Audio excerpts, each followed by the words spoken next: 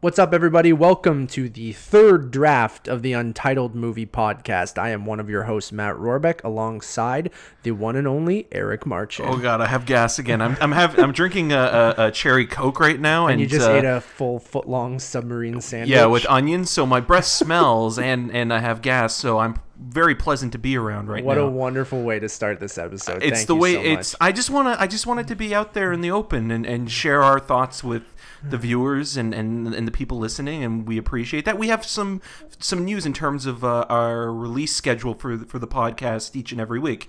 Matt, do you want to tell the people when they can listen? Third episode now.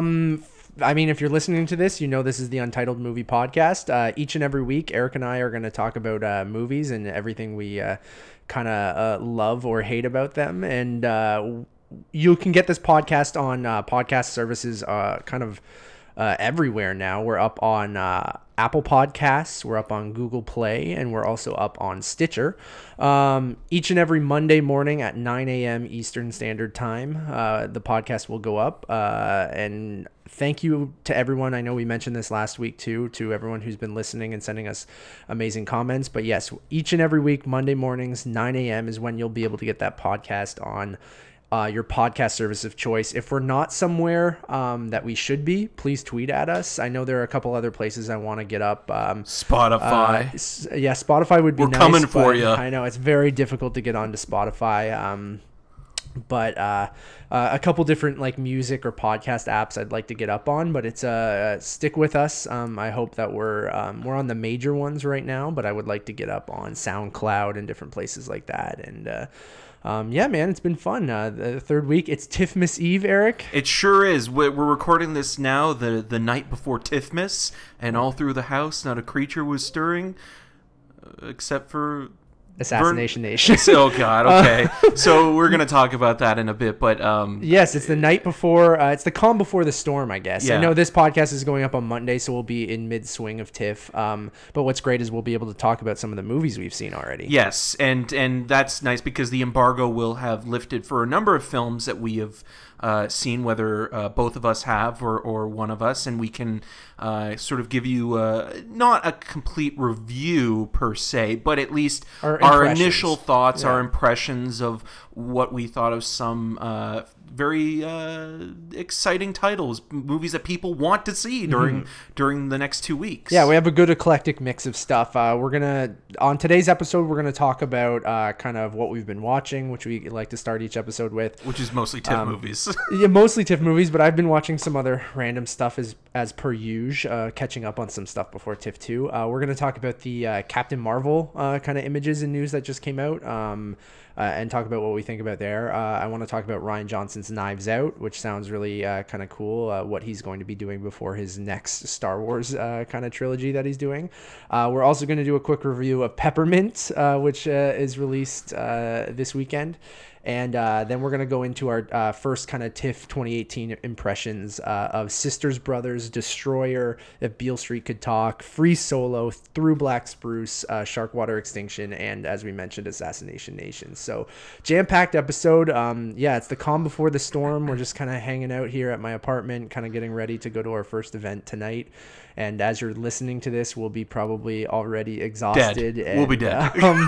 And have seen like 15 movies already, or more. But also, I mean, it is interesting, being local and going to, the press office and seeing, the signs and the billboards and advertising all ready to go. And again, like this moment now, it's so quiet and peaceful and everything is accessible and easy to get to. And, that's all going to change in less than 24 hours from now, where it's just going to be, the haven for international press, local press, national press, and, everybody's going to be seeing movies, doing interviews, and even the fans too, like just like the public too. Like that's one thing I love about this festival is that it's, I mean, as much as people can maybe say that it can be elitist or it's getting more and more difficult to get tickets or more expensive, it is still very accessible to the public. Right. Well, it is, the People's Festival in a way, because, I mean, you look at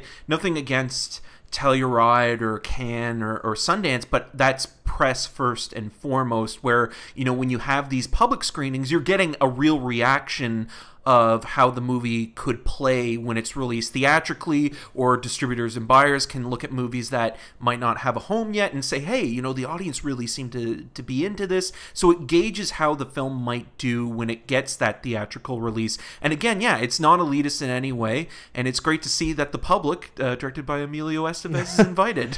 Yeah, and that's what I love about this festival. And I mean, we've gone over it a zillion times at it, and I've tweeted about it, and I'm very sappy when it comes to TIFF, and that it's my absolute favorite time of the year, and I love every single thing about it. Well, you're a tinkerer with the scheduling. Yeah, and I just obsess over my schedule and what movies I want to see and where I see them and things like that. But I do love that you can just buy single tickets to a screening, and you could see one thing, or you could see 40 things, or you could see 60 things, right? And I feel like at a lot of other film festivals, you either have to buy like a badge or something, which we do. But I mean, you as being in the industry, you can do that at TIFF. But my parents could just come see a movie, or anyone can, by just buying a couple single tickets, right? Which I think is really, really right. cool. And there are other festivals that do that, New York and all over the world. But there are a lot that, whether it's South by Southwest or Cannes or Venice or Sundance or Telluride, you have to kind of buy usually a package, or it's very expensive to go to them. And you get to see people that you don't normally get to see any other time of the year. And it's just nice to have that communication with other critics and to kind of gauge different perspectives on film and sort of, hey, say like, oh, maybe I wrote Assassination Nation off, but somebody else might really like it and have a really good point on why the film works. Right. And that's something I love too, and something we've talked about that we want to get more people on this podcast that have different opinions than us and viewpoints, and can bring some cultural text to what we're talking about, because as much as we love film, we seem to agree on a lot of stuff, so we don't want it not all the time, but we don't want it to become just an echo chamber where it's like, we agree or we disagree, and the occasional time we'll split. Well, we actually want to dig a little deeper and have people that come on and sort of bring their point of view to and challenge us too, which I think absolutely is interesting. And that's what I love about the festival. Like what you mentioned, you bump into a ton of people that, even the people that are in Toronto that you just don't see a lot, or they're out during the festival, and it's that you share love of movies, and again, you might not agree on everything, but you can have those kind of interesting conversations of someone who loved something that you hated, and have a civil conversation about that, and it brings some perspective, and it's just a blast, man. Like, I guess like one of the things with the reserved seating and everything this year that people will miss out on is that you might not be, who's going to complain that you're not going to be waiting in line as much, but sometimes it's kind of fun to kind of everyone get together an hour before the movie and line up, and you just kind of talk about what you've seen and different things like that, because now I feel like you can jam pack even more with the reserved seating, and you're just kind of running from one location to another. And I mean, I'm not complaining at all, but right. I will complain quickly though on the reserved seating, just a little bit, because like reserved seating for just movies that are opening on Friday, like Peppermint, which we'll be talking about in a little bit, I find that some people feel that they can just take their time and walk in, even 5-10 minutes into the movie, and it's disruptive. But luckily with TIFF, they still have the rule that you have to be there 15 minutes before, or else they will give your seat away. So good. I mean, it's not the best when someone in the rush line has to kind of climb over you, but I mean that it is what it is, and usually it's in the first 5 minutes of the movie, and then you're okay. But TIFF has the best audiences in the world, and it's the amazing. Most respectful. Yeah, totally. It's again like what you were saying. It's to be passionate, to have a conversation about film, and be there to experience it as a communal group. And you're there to watch the movie. Yeah. So, and you're paying a lot of money to do that, so people don't talk or go on their phones, which is amazing. And or you get to do interviews with people that you never thought you would be able to, and have a conversation that might lead to interesting and exciting places that, again, you might not have seen, in the film, or gives you another perspective on the movie. Yep, for sure. All right, so what have you been watching, man? Like, I mean, other than TIFF stuff, we can go into that later. But have you been watching TV or any movies at home? No, I mean, mostly I've just been getting ready for the festival. The only thing I think I watched was when I was the last time we recorded. Afterwards, we watched Predator. Yeah, right after. And the opening of Predator 2. Yeah. So, yeah, I mean, we can talk about that a little bit. I watched Predator with you, and then right when you left, I watched Predator 2. I started Predators last night. Unfortunately, it was pretty late because Nevis and I also watched Halloween last night as well. So the immortal classic. Yeah, and that's all TIFF prep too. So I mean, sticking on the topic of TIFF, Halloween is premiering there. David Gordon Green's Halloween at Midnight Madness on Saturday night. By the time you're listening to this, we would have already seen it, but unfortunately we haven't seen it yet. So I watched Halloween with Nevis to kind of catch up, and then I've been watching all the Predator movies to catch up for. Also, we're seeing Shane Black's The Predator. Yes. On he didn't drop night. the. It's not as clean. So I will finish Predators tonight, and then probably after the quick get together we have later with the TFCA. Did you watch Halloween in 4K?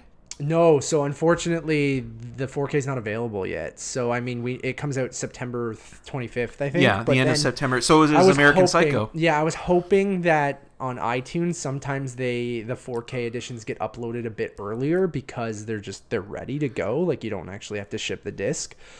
Which happened with the Mission Impossible movies as well as a couple more, the Jurassic Park films and things like that. But I didn't want to wait. Like I do want to watch it in 4K, but like I wanted to watch it again before we see the movie on Saturday night, and I didn't want to kind of risk waiting any longer. So I'm sure I'll still, if it comes out in 4K and it's available on iTunes, I'll probably watch it again. Yeah, because I mean, in it's October. The season's coming up. Now I do have a question for you. I mean, we haven't seen the movie yet, and this isn't a spoiler because it's been talked about on the internet. How do you feel about the Sam Loomis character played by Donald Pleasance in the original series not being a part of this in terms of like a physical presence? Like there was nobody recast in the role. They're just using. I mean, he'd be. How old was Donald Pleasance? He was in his 70s at that point. But really? When he shot the original Halloween? Oh no, probably 40s, 50s. So he'd be in his 80s or 90s in this because it's 40 years later, right? I think it's 40. Yeah, 78 is when the original takes place, and this one is in. Yeah, it'd be 40 or 50 years later, which is crazy. Because, I mean, he's always been a big part of that series, and I know that they're going to be referencing him, and David Gordon Green's talked about getting a voice actor to replicate some dialogue that's going to be in the film. A voiceover or recordings or something like that. Because the framing device is that you have this British documentary crew coming in to talk about the case and ignoring the rest of the mythology that's come before. But I just think that's kind of interesting because Donald Pleasance was kind of other than Mike Myers himself, the Shape was the star of that franchise. Like if you watch the original movie, it opens with Donald Pleasance in Halloween, right? And then Jamie Lee Curtis was kind of billed afterwards. I know it was one of her first roles. It was her. It was her first movie. Yeah. So it's interesting. I mean, if those for you, those who don't know, this movie is kind of retconning. We're kind of splitting off the timeline and being a direct sequel to the first Halloween movie and ignoring everything afterwards. So Ben Tramer is still dead. Yeah. So 2 through H2O or Resurrection are all kind of eliminated, and this is a direct sequel to the first one. So interesting. And, which is odd because Halloween 2 takes place 5 minutes after the first one ends. Yeah, and that doesn't, in this timeline, that's not canon. So it's interesting. And I mean, an opposite of The Predator, where I think The Predator is a sequel to everything that came before it, maybe minus the AVP movies, but those are kind of their own thing. Everyone tries to ignore that. Yeah, so I don't know. I'm excited for both, and so I've been kind of catching up with that stuff. And I watched both of those movies are so sweaty. The Predator films. Yeah. They're just I mean, I love the concept of that they only come during like the biggest heat waves or whatever, right? Yeah. And then the third movie's interesting. Like, I only watched half of Predators, but it's almost got this weird like Saw kind of like, we've chosen you and dropped you in this location, and everyone's got their purpose or their different kind of cliche that they have. And Mahershala Ali is the African war tribe. Kind it's just and Adrian Brody is kind of. I mean, I was enjoying myself watching it, but like, Topher Grace. Yeah. Big shout out to Topher. So yeah, I've been watching that stuff. Like I watched Blue Ruin to kind of because I'm getting excited for Hold the Dark. Hold the Dark, and then I also following up on the Spider-Man in review that I talked about last week. I watched Spider-Man 2 and 3 because I know I'll be busy with TIFF, so I kind of got ahead and watched both of those. The songs weren't that good though, right? No, not as good. Dashboard Confessionals was the second one. Yeah. Vindicated. Spider-Man 2 I think still holds up. It's got some problems or maybe not even problems, but it feels dated in parts. Right. But overall, like Alfred Molina is amazing as Doc Ock, and I think they really learned from some of the not the mistakes, but some of the kind of campiness of the first one. And while it's still there, I think it has a better balance. Yeah. It's still playful because you look at that Burke Backrack raindrops keeps falling on my head sequence where again it's goofy, but it kind of works because he's finally taking a break from the superhero stuff that's consuming his entire life and making everything else harder to enjoy or work on, and he's finally seeing the happier side of things. But that's gonna pay a price because who's gonna be saving the world from people like Doc Ock and the symbiote or Oat. So yeah, Spider-Man 2 I think still pretty much holds up. I still enjoyed the hell out of it. And then I watched Spider-Man 3, which when it starts you're like, oh, this is not as bad as I remember. It's okay. And then it just progressively gets movie worse really worse. Should have ended with the Sandman sequence in the subway, and I feel like that's where Raimi kind of wanted it to well, I end. think he really only wanted Sandman and maybe Hobgoblin to be the secondary villain, and then the Venom stuff just feels totally tacked on and awful.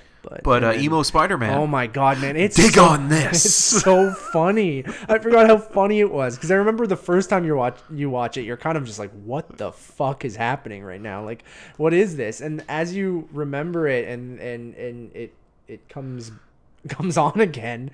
It's really funny, but it's just so bizarre and strange. And like I remember you watched the 90s cartoon too, right? I sure did. The Venom saga in the 90s cartoon I remember being my favorite thing ever, and I think that's ultimately why Venom is hugely popular. But I just remember him getting the black suit and having the big white spider, Peter Parker, and then kind of being more of an asshole rather than like a like that Bronx accented kind of guy. And I love the voice of Venom in the cartoon. Yeah. Like, I always remember how twisted and creepy it was compared to what Eddie Brock was. Right, and I think they did a good job, if we're going to compliment something, out of the new Venom trailers, the 2018 Venom trailers. Like, the voice that with Eddie talking to Venom in his head kind of thing, I think is much better than the Topher Grace stuff in Spider-Man 3. And but he just feels really tacked on. And Eddie Brock's like sort of problematic in the movie. I know he's not supposed to be likable, but he like sexually harasses people, and like it's just kind of cringy and gross. Like, and I get that he's a villain and you're not supposed to like him, but the way that he treats Betty Brant and played by Elizabeth Banks, and Gwen Stacy, Bryce Dallas Howard's character. Where he's like says that they're in a relationship and she's like, we only went on one date, and I'm like, this is kind of gross, right? And the character is kind of slimy. A scumbag, yeah, but, I know. But in the cartoon, he's just more of a kind of jock kind of character. He's more he works with Peter, and he's like, again, it's such an interesting choice with Topher Grace, and like he kind of looks like Tobey Maguire too, and it's just like, I get that that's maybe what they were going for with the mirrored version of him, but like the red and blue suit versus the black and white suit. Yeah, so I don't know. It's Spider-Man 3 does not hold up at all. I mean, it's still bad. I remember being so excited. Midnight showing, Oshawa Cinemas, Cineplex, and just watching that, and even the first time watching it, just going, what? And the Franco memes. I mean, I think that's what a lot of people take away, like him eating the cake, and it's like, it's so good. Yeah. I know. Some of that's intentional, and like... his butler is the worst, who's played by Bill Paxton's dad. Oh, really? Yeah. I didn't know that. Yeah. Yeah, that scene's kind of bad. It's got that like the Alfred Batman moment, Yeah. and then there's like He this could have long- told him that like 2 movies ago. No, it's like me and your father were. I had to clean your father's wound. It was self-inflicted. Yeah. Thanks. Like, you saw me be an angsty fucking piece of shit the last like 2 movies, and I you're just exposed telling me myself to the this same now? green gas as my dad. You jerk. I don't know. It's But you were saying it's kind of crazy that Sam Raimi has only directed 2 Right. movies in 10 years. I mean, he's almost in director's jail. It feels like I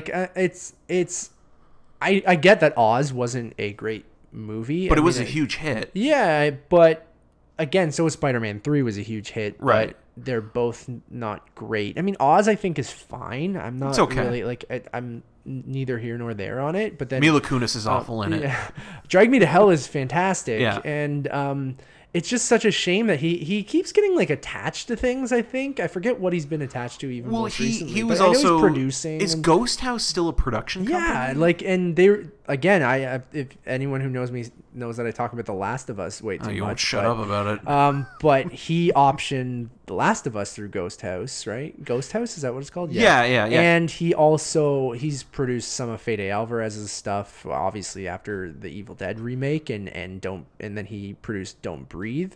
And I don't think he's working on Dragon Tattoo or the sequel. Oh, you know what? The last thing that he was attached to, or rumored to, anyways, is that he was going to do a movie with Ryan Reynolds about the Bermuda Triangle. Right, and then there was also World War III, which he was attached to, which was based on some like predictions of what would happen if a third world war broke out. Like, I think it's more of like a academic. So he's being Nostradamus all of a sudden. Yeah, I don't know. So, but both of those were announced in like I think 2015 and 16. Yeah, and then nothing has really moved For forward. that, he also was going to do a Dennis Lehane adaptation, the guy who did Shutter Island and the Gone Baby Gone series, and that never. It's a shame, man. Like he's obviously a talented guy, and I think if he finds the right script that has that balance of kind of campiness and big and horror and big budget action, I think. And always a role for Bruce Campbell. Yeah, God, love Bruce Campbell. So I loved all this stuff when he was going to play Mysterio at the beginning of Spider-Man 4 that they were going to make, and this is why we can't have nice things. But now Jake Gyllenhaal's playing Mysterio in the new Spider-Man. Well, Jake movie, Gyllenhaal was up for Spider-Man. Yeah, so it's weird how that all kind of works out.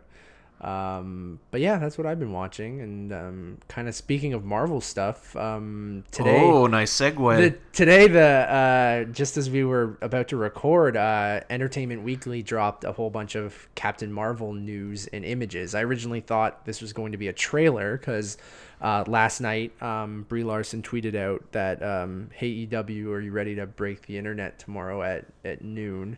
And then it's more Wreck-It Ralph news. She's just a big fan. Yeah, just a Wreck-It Ralph trailer 4. Or she plays a Disney princess, or Captain Marvel's a Disney princess in it.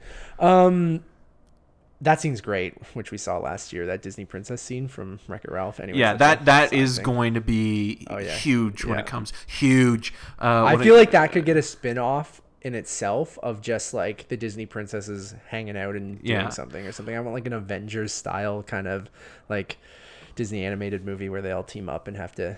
But I also kind of worry about that movie just because is it going to be like, Exit Through the Disney Gift Shop, the film kind of thing? Oh, 100%. But I mean, they're clever enough that I think this almost works better than the video game stuff that they had in the first movie. And I'm sure that'll still be a big part of it. But anyways, back to Captain Marvel. So we kind of looked quickly through the images. Yeah, you showed me Piccolo.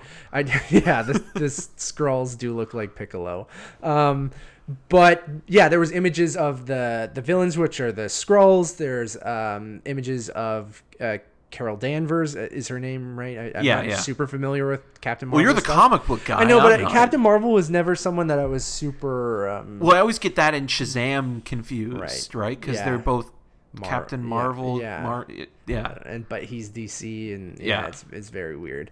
And there's also a Ms. Marvel as well, right? And, which I think they're going to do an eventual movie of that as well. So the images look. I mean, there's not much to really go off of, but other like, than Sam Jackson looking 90s young again. Oh my god, Marvel loves their de-aging technology because they just go to it over and over and over again, which is kind of awesome. Yeah, so, but to be fair, with like Robert Downey Jr. in Civil War, like it was a holographic memory. Like but it then wasn't an Ant-Man with Michael Douglas. Yeah, and although then, they dyed his hair as well. right, and then with Kurt Russell in Guardians. I mean, that well, was, hey, again, he says that was all him. all makeup. Yeah, which again, but they love kind of making. It's a weird nostalgic thing too, right? Because when you see Sam Jackson looking like he did in Jurassic Park, or you mentioned in what's the movie? Deep Blue Sea. Except in that he's a little bit grayer in the goatee and in the hair. Yeah. So I think that's kind of fun, and I'll like to see what Phil Coulson looks like too. I hope he has like a sweet ponytail or something, and like there was no shots of Phil Coulson in it, but it's fun to see him back too. And then there were some images with Ronan is it Ronan the Accuser? I think it is Ronan the Accuser, right? He's going to be one of the villains in the movie. You might know him as Lee Pace, who was in Guardians of the Galaxy. He was the main villain in that movie. He wasn't great in that movie, so it's interesting that they're bringing him back. Just for a second here. Okay, so from those photos and from we're seeing Ronan the Accuser is working with Captain Marvel, and it's almost like a Green Lantern-esque, maybe like Space Police or something like that. Which was like the Nova Corps kind of, or like something like that. I'm worried that this might end up like Green Lantern, where... Well, even the shots of her in the fighter jet kind of remind me of Green Lantern. Reminds me of Top Gun a little bit as well. But, well, obviously, yeah. She's going right into the danger zone. But to me, I have this weird feeling that they're going to have like a final shot of like... Unless they decide to incorporate it into the plot, that Ronan will turn near the end of the movie.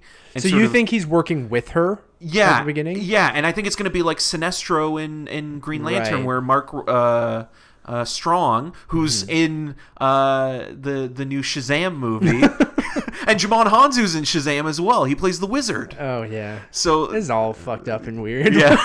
So, like, I have a feeling in the last, like, 10 minutes of the movie, like, we'll see, like, a double cross or a heel turn, for wrestling fans. Yeah, whatever. Something will happen kind of like in the first Captain America movie where she either has to go into hiding or leave for a long time, right? Or something. Or the twist is that they were always the bad guys. And we see another photo with Jaimin Hansu's character, which I forget his name from Guardians, but he seems to be on this kind of space police team with Captain Marvel. And, God, that would be great if it was called Space Police. Yeah, and it does have a big Guardians vibe to it, at least from the photos, with the kind of cosmic thing, which is something we've heard that Marvel is going to kind of dive even deeper into. But now with the other Guardians stuff happening, who knows? But maybe this will be the substitute until they figure out what to do with Guardians, and then I still think they'll end up doing as Guardians of the Galaxy with Taika. But if Taika wants to do it, the other rumor was that he took another meeting with Marvel recently, and I don't doubt that that's who they're trying to get to take over for Guardians, but yeah, you can see that they're moving more into space, and we even saw that in Infinity War with Iron Man and Spider-Man going to Thanos' planet and things like that. Well, even Doctor Strange, too. Yeah. I mean, it was more psychedelic and what have you, but there was interdimensional time travel and what have you. So, yeah, like it seems like we're going to go beyond our universe and into other universes, and it's going to kind of be like almost like Star Wars. Mm-hmm, which is cool. Well, speaking of Star Wars... Rian Johnson. Man, we're killing it with the segues today, man. Yeah. So this week it was announced that Rian Johnson has written his next film, and he's looking for a producing partner or a distributor. I think he's producing it under a new company that he's founding with Ram Bergman, who is his producing partner, who's produced all of his films. The film is called Knives Out, and it's going to be kind of an Agatha Christie style murder mystery. Yeah, Daniel Craig. It's a TIFF package, so you're going to hear a lot in the next couple of weeks of them kind of a bidding war, but not just this film, but other movies being proposed for financing and distribution. And so Daniel Craig is going to be playing kind of like a Poirot kind of type character. and it's not a spin-off of Scott Pilgrim in any way. And what I like about this is that it shows you that there's a window of opportunity here that Rian Johnson has to go and make this small indie film before he, takes flight into the Star Wars universe for the next 5 to 10 years. Yeah. Because a lot of people, or at least in that initial press release, it was saying that it's kind of him going back to Brick in that kind of small scale production. But I bet any actor, writer, producer will want to work with him on this, so he's going to have all the tools available. Yeah, it sounds awesome. Like, I mean, I love that he has this love for Agatha Christie, and he's like, I've been wanting to do this for a long time. I've had this idea of kind of doing this style of movie, and an opportunity knocked with, which we talked about on the first episode, Bond kind of getting postponed because of Danny Boyle dropping out. So Daniel Craig had an opening that he was originally supposed to be shooting Bond in November, but now it seems like they're ramping this up really quickly for a quick start in November. And it seems like it's going to be a smaller movie and a shorter shoot. I think it's like a single location kind of... Oh, kind of like what he did with the Breaking Bad episode. Yes. So I've heard it's like... From what I understand, I mean, I could be wrong, but I think it is going to that... He said it was like that locked doors kind of mansion murder mystery kind of thing. And so Clue. And yeah, basically. And that sounds awesome. I'm glad that after everything that happened with Last Jedi, which is a phenomenal movie and a great Star Wars movie, but kind of the shit he went through afterwards, right, of people kind of, I understand why he might want to go do something different and before he does. And not just him as well, like Kelly Marie Tran as well. Yeah. Like, I mean, people need to get a life. I know they do. It's just, they're just movies. Like, if you didn't like it, move on. 20 years from now, this Last Jedi will be heralded as a masterpiece. I hope so, because I loved it, and I think some of the shit that the cast and the crew's gone through. Because of the divisiveness of that movie. Grow up. You know what? Grow up to those people, because they're trying to do something different and make the experience even more fulfilling and trying something new. Like, I know people are afraid of change, but change can be a good thing. Yeah, and you even need that series to change. And even if you don't like it, it's not that big of a deal. Yeah. Like, you can just... You have your fan fiction. You can kind of just move on. Yeah.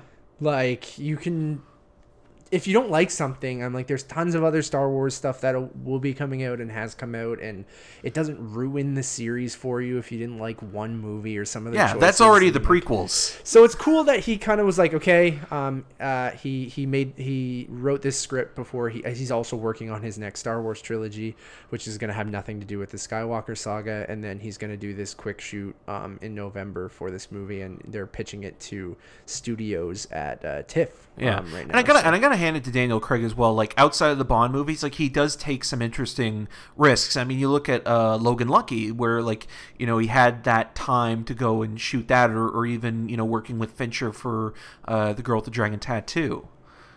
What's that? Sorry. Oh, I was talking about how Daniel Craig makes interesting choices outside of the Bond movies, and lending himself to this, like Soderbergh for Logan Lucky or David Fincher for The Girl with the Dragon Tattoo, shows that he's interested in, after finishing this Bond movie, whenever it will get done, that he's going to go and pick interesting movies and filmmakers to work with. That's good, because he has kind of been doing the Bond thing for a while, and although he does go outside of that sometimes, it feels like that... when he can, because, I mean, he's obviously, contractually obligated to do those movies. So that's good that he'll be able to kind of do that too. So, really looking forward to that.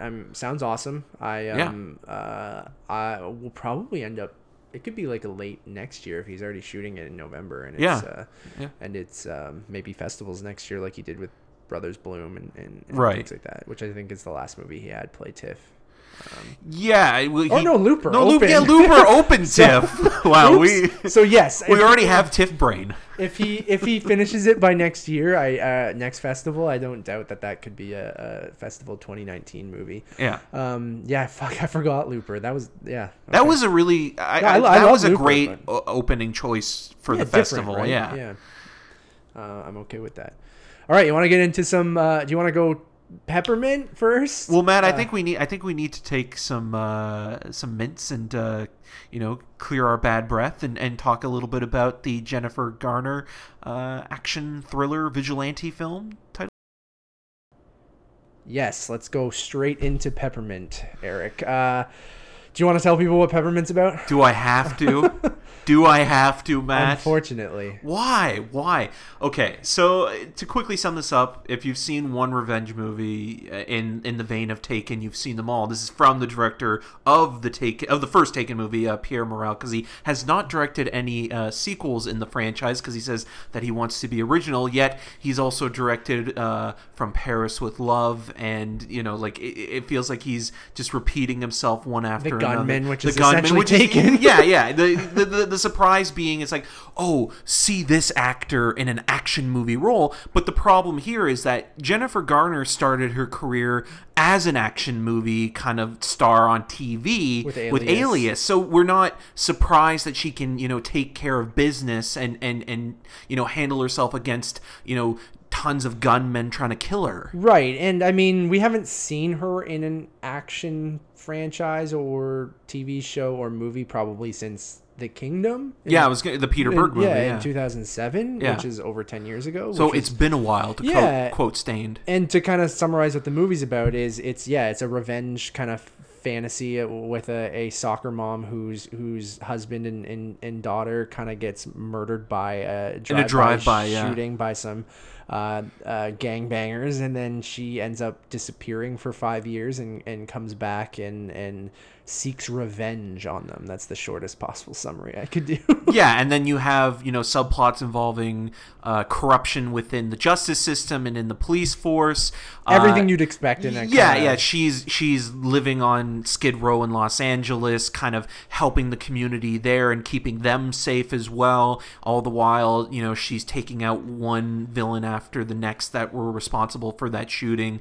And to me, it just feels like a run-of-the-mill vigilante movie. The action is parsed out in a very generic fashion. It's also strangely xenophobic in the way that it treats the Latin community. I mean, There's one sequence that takes place in a piñata warehouse, and you're just like, really, we're going there? And tonally, there's some really weird moments that play almost like they're parodies of this genre. There's one scene where Jennifer Garner's character, Riley North, I don't know who comes up with this as a name, realizes that these characters are going to get away with murder, essentially, and she freaks out and she's wearing a wig after being in a coma for a little while, and then they actually taser her in the courthouse, and you're like, what movie is this? It's almost like a Three Stooges slapstick routine. Yeah, and as you mentioned, kind of the not even subtly, but some of the racist stuff throughout, where it's like a middle class white woman who seeks revenge on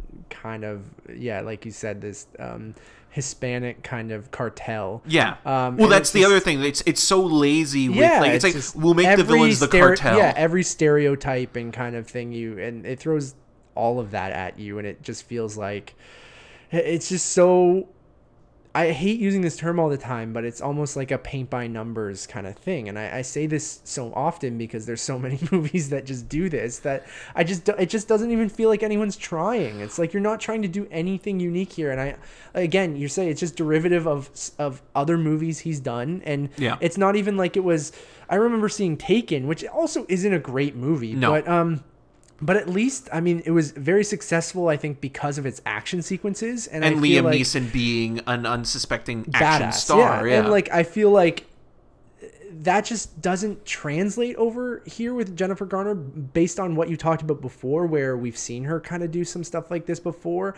But also in Taken, I just felt like the action sequences were very kinetic and very hard hitting, and you can see that kind of style that's been imitated in Marvel movies and other kind of things in the last 10 years or so, with the very choreographed but very kind of brutal looking action sequences where it's just like a master taking down a bunch of idiots. And I just feel like this movie doesn't have a good balance of either showing her as a clumsy kind of killer or an expert killer. Right. Like I would have almost appreciated it more if she goes away and she kind of comes back, but she's kind of shitty at what she does, where she kind of like fumbles around and just like kind of lucks out and like brutally has to kill these people because she doesn't really know what she's doing. But they almost want you to think that she's like an expert now.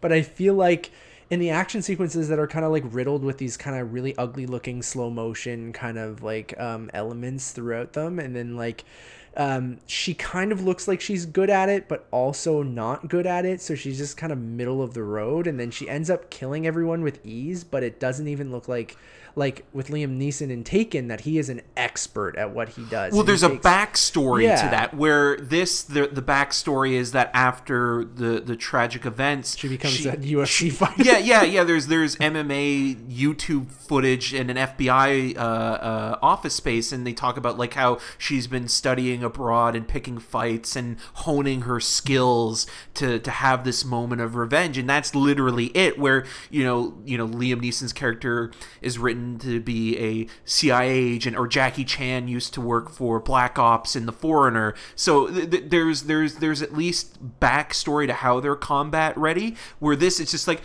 she just 5 years learned how to fight and shoot a gun, which I'm fine with if you would have shown me an interesting way of her coming back and utilizing that, because what it ends up being is just someone who's very good but almost not that great, to the point where you're just like, how is she doing this? Because she seems like she's doing it very easily, but it doesn't seem like she's very good at what she's doing. And it does show a little bit of her like, patching herself up and stuff like that, but not to the extent of where like you would think that the damage that she inflicts, she would get 10 times back, because she's very sloppy. That's what I mean. Sometimes. So that would have been more interesting if she gets like fucking brutalized throughout this, like, and she's just like not very good, but she just kind of squeaks it out and kills these people. But like, it's just, to me, and it just felt like playing a video game on easy mode kind of thing, where you're just like one shot the guy's down, and it's not even like interesting to watch. Like, it's just, and I think that's the biggest problem, because sure, it's what I said before, a paint by numbers kind of like revenge action thriller, but with every stereotype and every cliche ridden twist you can imagine thrown into it. And I don't know. It just ends up being kind of bland, and even the cops, they're so incompetent and even unable. The one-liners they have are just like things you've heard a zillion times before, and it's just kind of it's John Gallagher Jr. and John Ortiz are the two detectives on the case. And even the way that they kind of make you think this isn't really a spoiler, but they make you think John Ortiz's character is in on it because he's the Hispanic detective, is just kind of like it's questionable. And John Ortiz, I mean, I love the guy. I mean, anytime he pops up, he's always great. But here, like, he's given nothing to do. And same thing with John Gallagher Jr. Like, he can be really quite good in stuff like Short Term 12 and 10 Cloverfield Lane, anything with a number in the title. But with this, it just feels like, again, like even just, his mustache kind of gives you a hint of where that character is going, the sleaziness of him. And the thing that I laughed at the most is that the movie it's not making a direct social commentary, but you can tell that it's showing what homelessness is like in LA, and like there's this mural on a wall of her as an avenging angel, and you're like, give me a break. And how she wasn't even back for that long. No, was she? Like, who painted that? I have no idea. I was like, that's really impressive for someone who's been Banksy, back for like a week or something. And like that's the stuff. Like I if you guys want to read my review, it's up on intheseats.ca, and Eric, you did a review for Rogers TV. Yeah. I didn't even really mention the Skid Row stuff because I feel like it's just but there. it plays hard into it in the third act, especially when like one young girl is held hostage and we don't have any emotional attachment to her, and it plays it as like we've known this character through the whole film. It kind of glosses over all the Skid Row stuff. Like, and that's why I barely mentioned it, because it's so forgettable that it's just like, why? I don't know. It's just August is a weird time. Well, it's September, but I know, but I guess beginning of September, but still.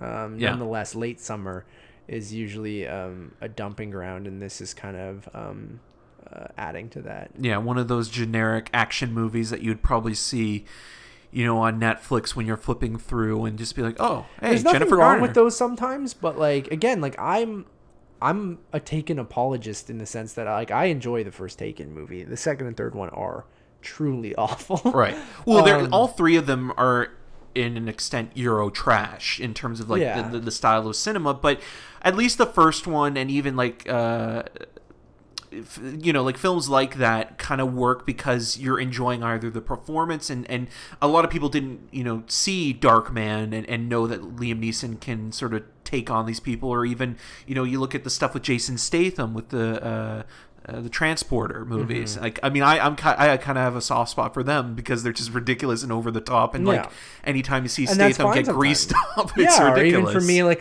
with Olympus Has Fallen and things like that with Gerard Which is Butler, funny because like, London Has Fallen was written by the same guy who wrote Peppermint, Chad St. John, and filled with stereotypes and xenophobia, right? and culturally insensitive for the point of making an action pun or a set piece work, and it's fear mongering. Yeah. It kind of does feel like a Trump era action movie. And I did mention that in my review. Is just that like they're playing on those insecurities or those kind of fears of ignorance. Yeah, of the American population, of like with everything that's going on with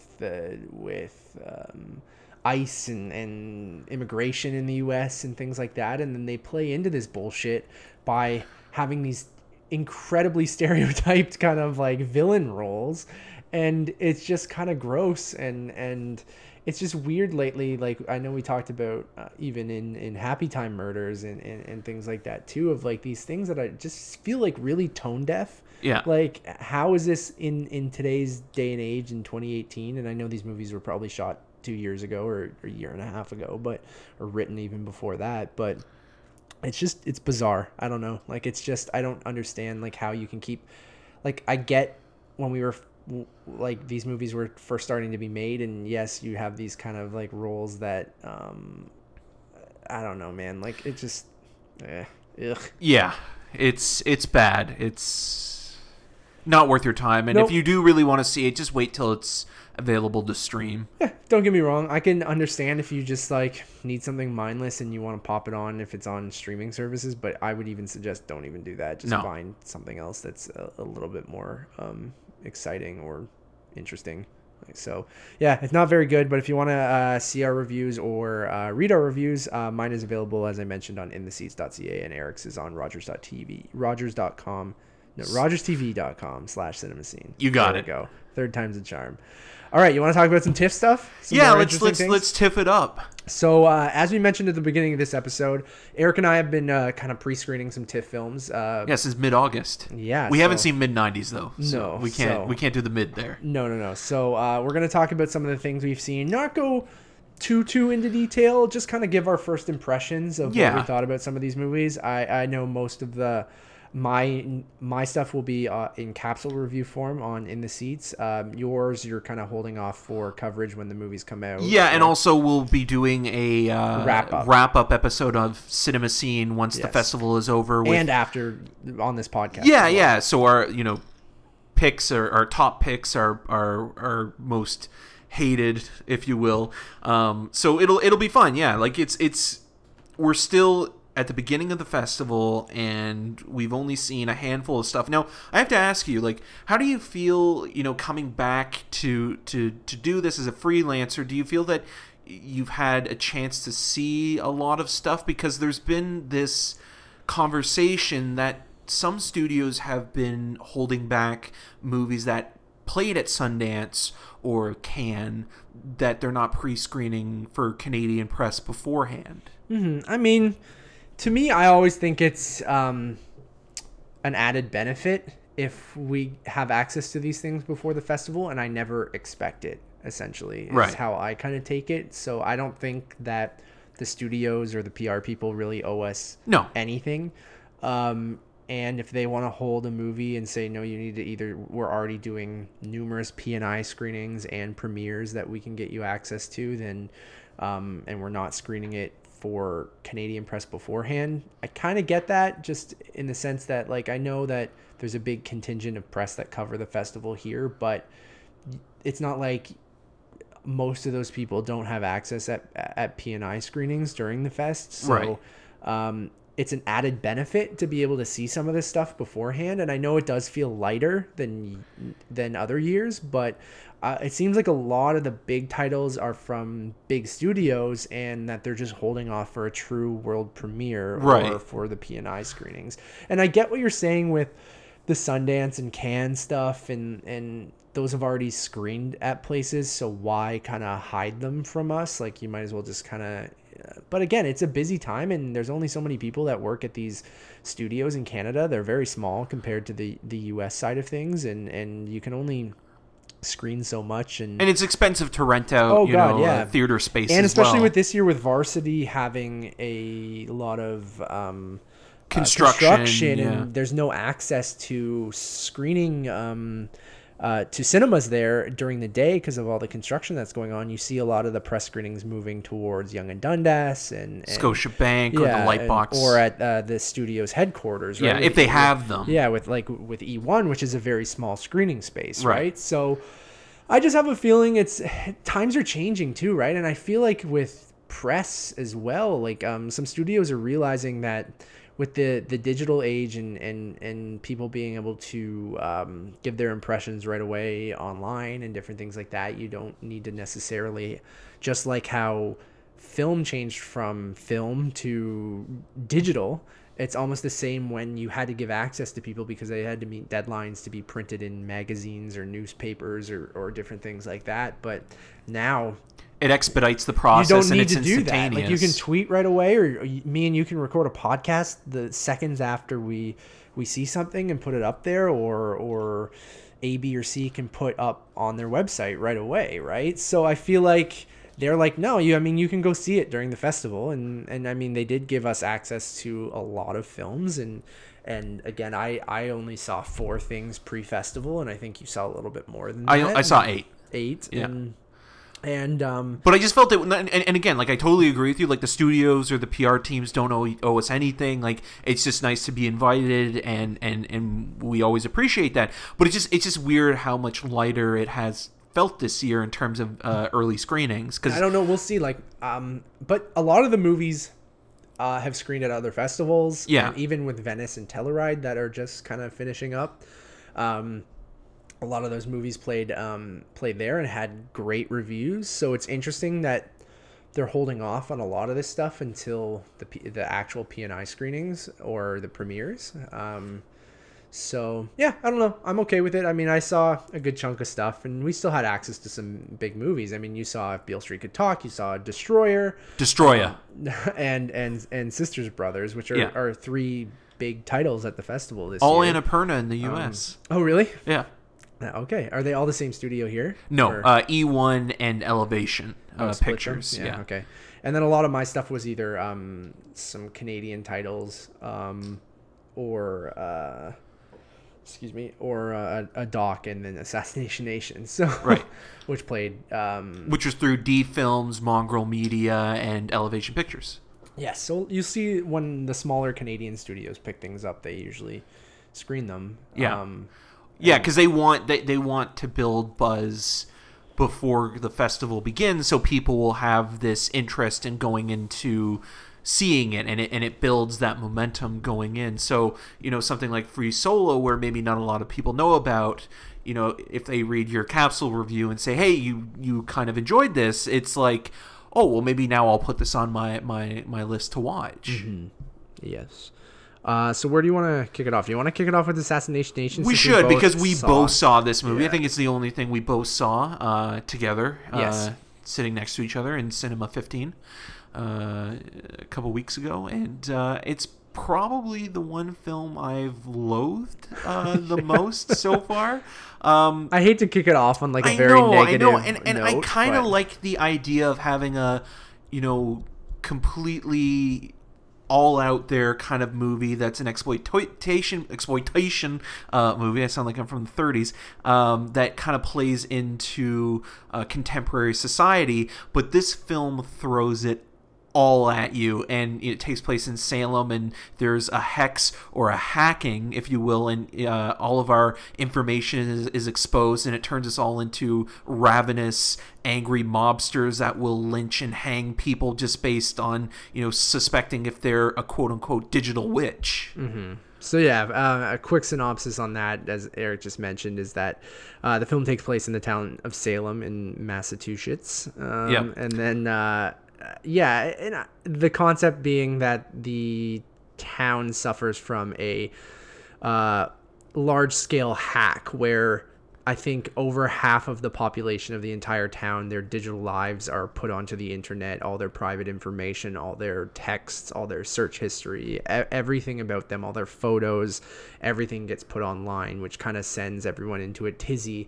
because it turns people against each other. Yeah, because you kind of, out of context, are viewing people's digital lives, which you might not get the full story there, and there might be some things that are perceived to be bad that aren't necessarily supposed to be. Or there might be stuff that's hurtful, and there's a politician character that hides certain secrets that is very hypocritical, and they make a kind of connection to Mike Pence in a way where I felt anyways. Totally. Yeah, and again, it feels like it's throwing everything at you, including the kitchen sink. And at the beginning of the movie, there's this list of trigger warnings that it's going to go through the entire movie that will shock and offend you. And it's saying everything but nothing at all. Yeah, it's exactly correct. The movie starts off with a narration from the lead character, Lily, played by Odessa Young, who was in The Daughter that played at TIFF a couple years ago, that I highly recommend that one.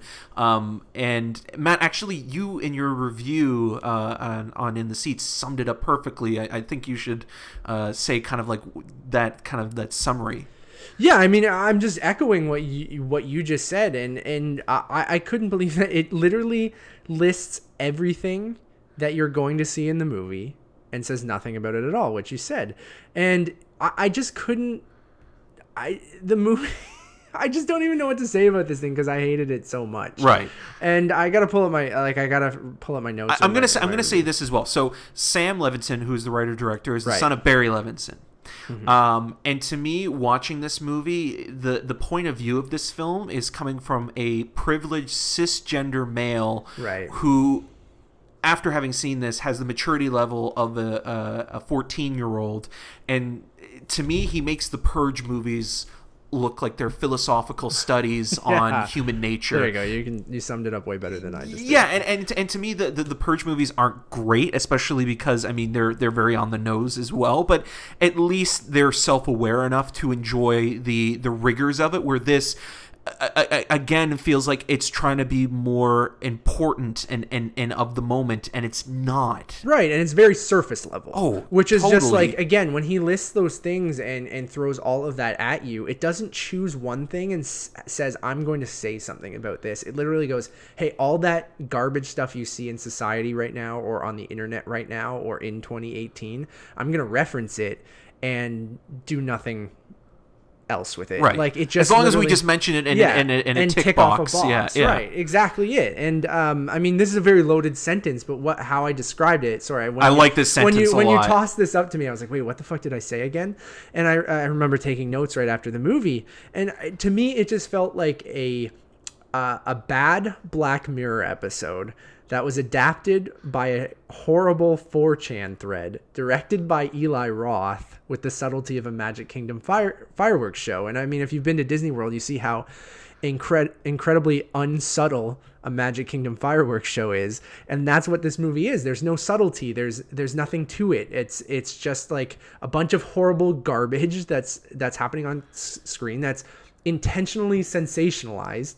To kind of go, see, I'm doing this on purpose. I know that I'm making this so over the top and so ridiculous that it's supposed to be impactful, because it's not that different to what it actually is. It's satire. It's like, see how ridiculous this seems in this movie? Well, that's happening right now. And you're like, I get it. I understand. You're not being surprising at all. You're just literally telling me everything I already know by just going on the internet for a few minutes. Like, we see these horrible things, and when the fappening happened, when they leaked all the celebrity images, it's horrible stuff. And like, it not horrible on Jennifer Lawrence's part or anyone who was attacked on that situation, and it's not horrible that maybe someone went to look at that stuff, or maybe someone has talked about you but in a private text conversation, or maybe you've watched some kinky shit on Pornhub. Like, it's just like, but the thing is, that's an interesting concept when you take that and go, what would happen to an entire town if you weaponized it? If you took all their most private moments from what they live on their computers and their cell phones and put that online, and people are able to access that out of context, and in a post-Snowden society. Yeah, and I mean, people attacked Jennifer Lawrence after that when she did nothing wrong. She just took some photos that were supposed to be very private. Yeah, those were for her and whoever she wanted to share those with, right? And gave consent to go view those things. And I feel like when that's a fascinating thing, and he has like a nugget there that could have been really interesting, and with a better, I hate shit talking, but like a better filmmaker could have taken that and done something interesting with it. But when you're just like, I'm just gonna list off things that happen, and to me, this is like a Vice headline, and that's all it is. And then just shows you that, and turns it into, like you said, like the third act becomes a little bit more of that. And even the witch hunt stuff is just very on the nose, to the point where it doesn't even feel clever. Like, unless like he almost wants to be more clever than he is throughout the whole movie.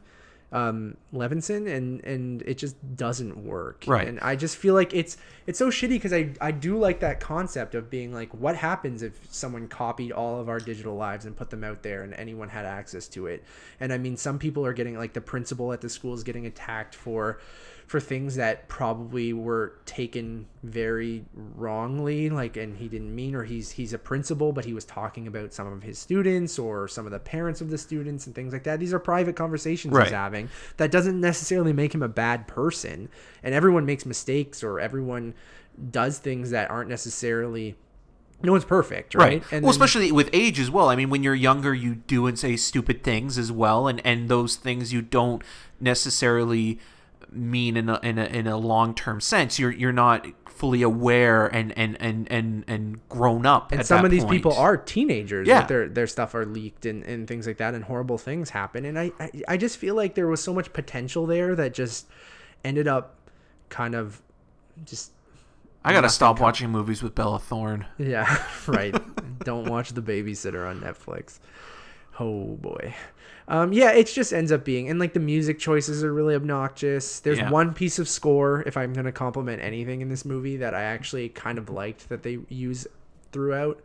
It's just kind of this kind of synthy kind of beat that happens throughout it, but it's a lot of slow motion walking and pop songs and the split screen stuff is really tedious. Kind of split screen garbage is during party sequences. Mm-hmm. I need a new Harmony Korine movie on the right. double. And then again, like with something like Spring Breakers, which I feel like is kind of satirizing this lifestyle, that kind of like spring break teenagers baked lifestyle that's kind of absurd, but the way that he gazes upon and modern culture too, right? is artfully done in almost in a Terrence Malick kind of way. Yeah, where this is just very paint that siren's on our end. Yeah, it's Assassination Nation. It's begun, people. You could literally call this movie Salem's Login.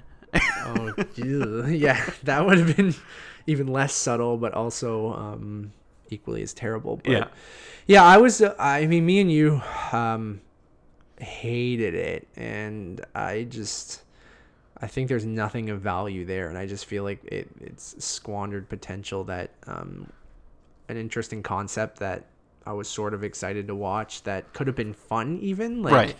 And it's just not, like, it's just meh. But I hope, like, if we ever have a guest on the show, and if they really like the movie and they want to discuss the merits of it, and please do, because we would like to hear what we're missing maybe, or what we're not understanding. Yeah, so that was the one thing that we both saw that I would say maybe stay away from. I'm curious to see what the Midnight Madness crowd will think. Yeah, because it doesn't feel necessarily like it doesn't. It's a pick up blood until, and guts until the type end. of movie. Yeah, like it is still an exploitation film, but it doesn't feel, like it's like eager nothing from feels the very that shocking either, No, right? It Like, doesn't. It's not eager from the beginning to kind of induce the blood and guts or the kind of schlocky kind of stuff until the last act of the movie, really, essentially. And yeah, so it will be curious because I mean it did okay at Sundance. People seem to really like it there. But yeah, sorry, I just shrugged my shoulders. I know. It was, not great. Where do you want to go from here?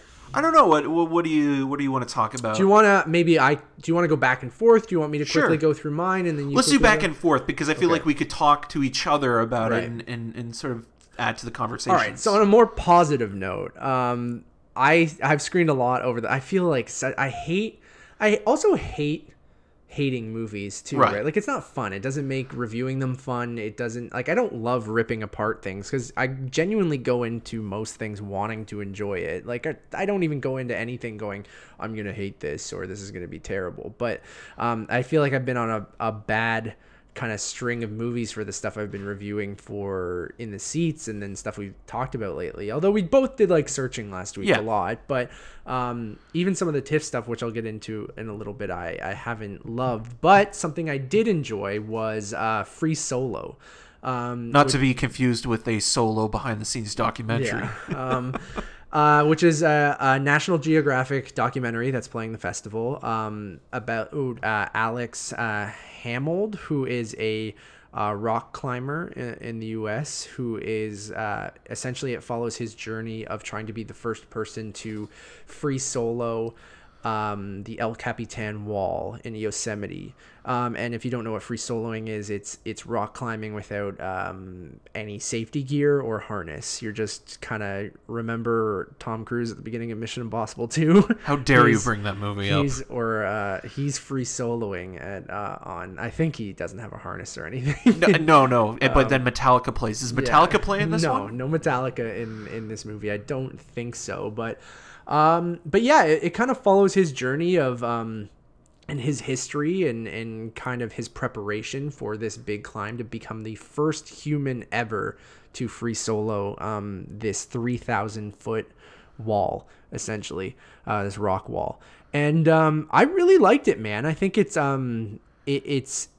beautifully shot. I almost wish it was in IMAX or something like that. And I think if you go see this on like the biggest screen you possibly can, it's going to be absolutely thrilling. But it starts off a little rough because I feel like... You should have said Rocky. Oh, yeah, I know. Damn it. Starts off a bit rocky. When you're following Alex, I couldn't... At first, he's just really hard to cheer for and hard to like. How so?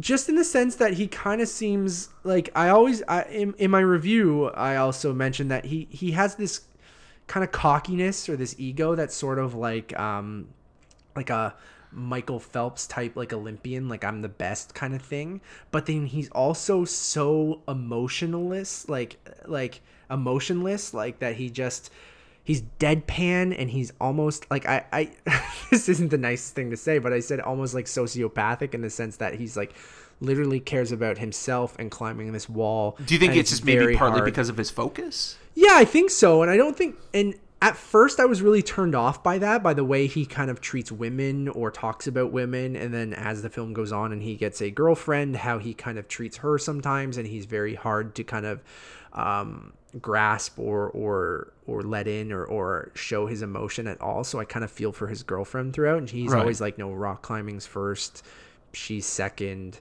like I can never really have a good relationship because of this.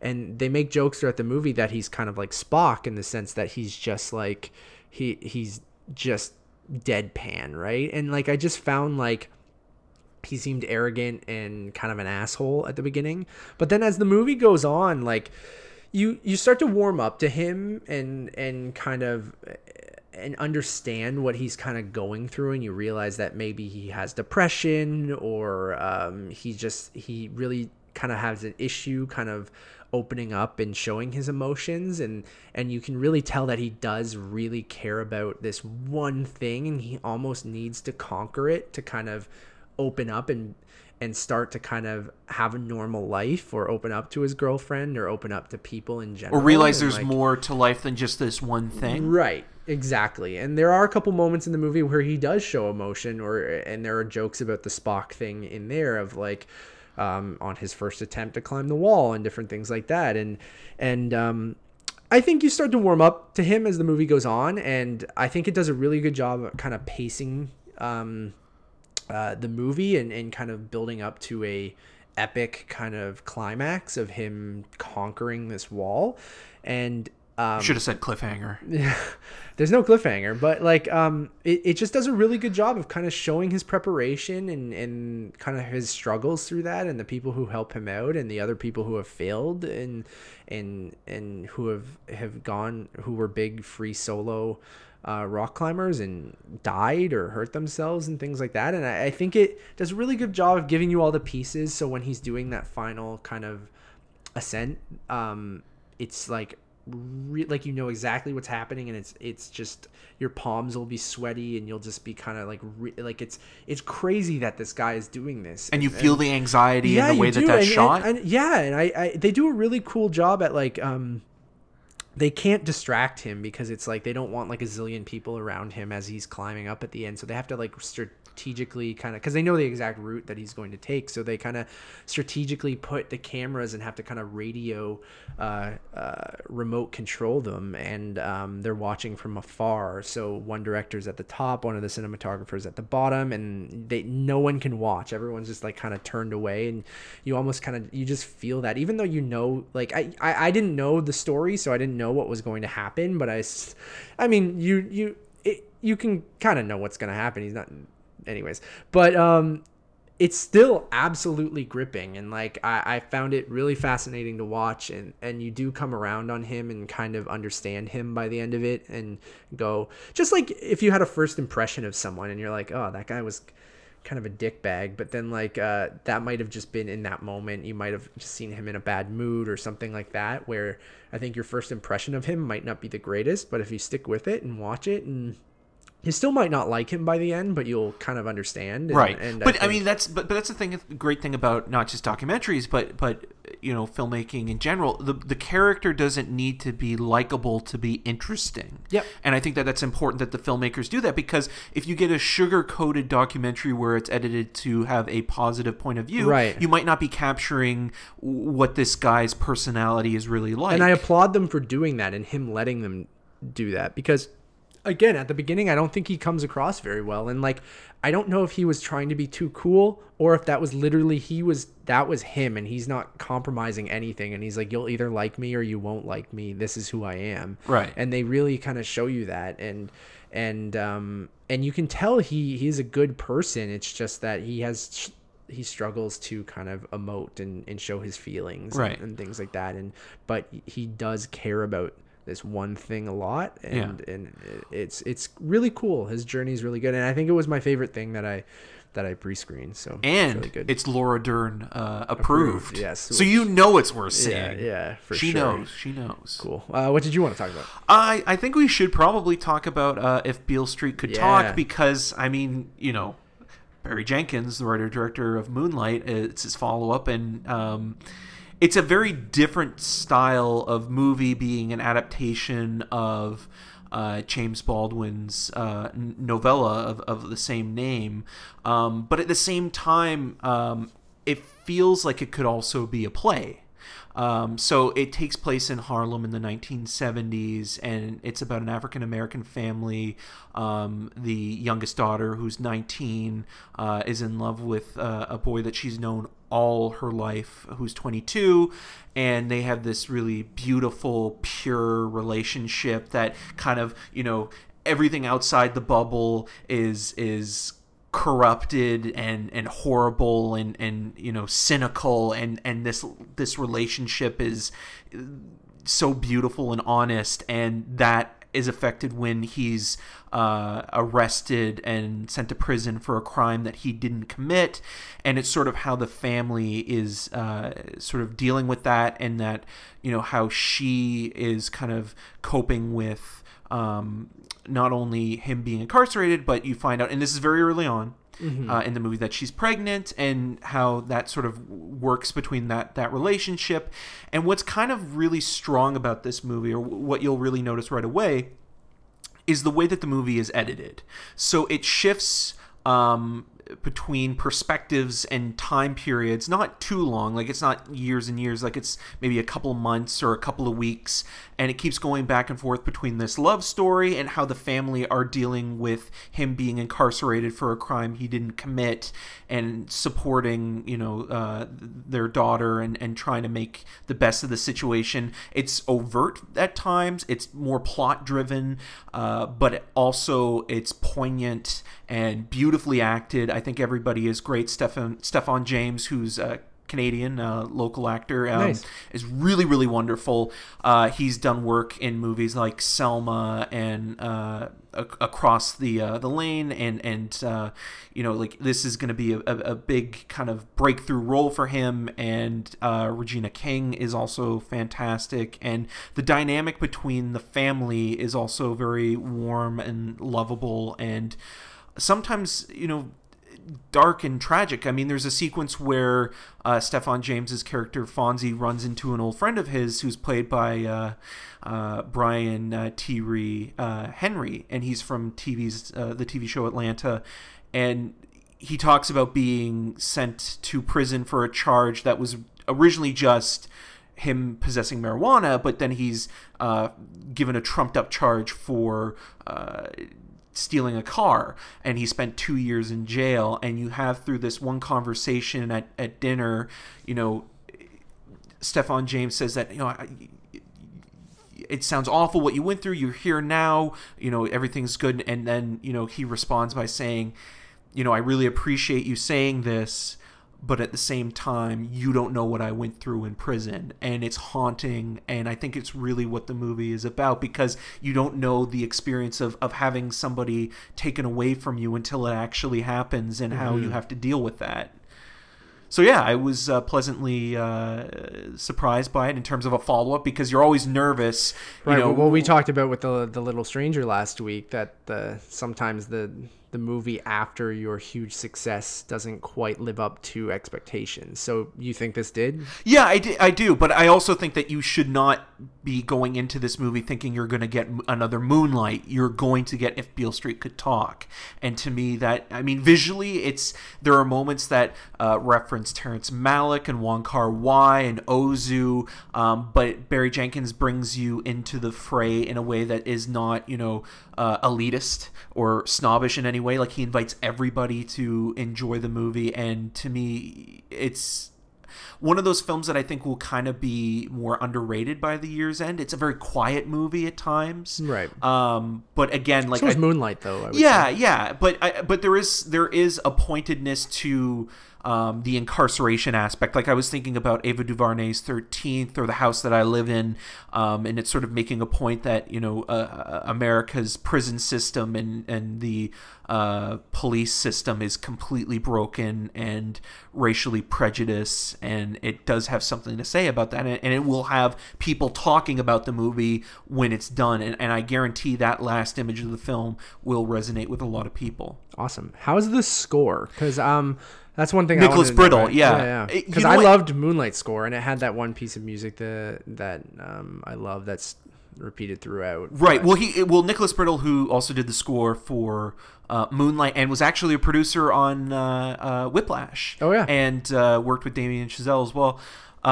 There's a piece of music that I thought there's a song that seems to be getting a lot of coverage these days called This Bitter Earth. Okay. The Diane Washington song.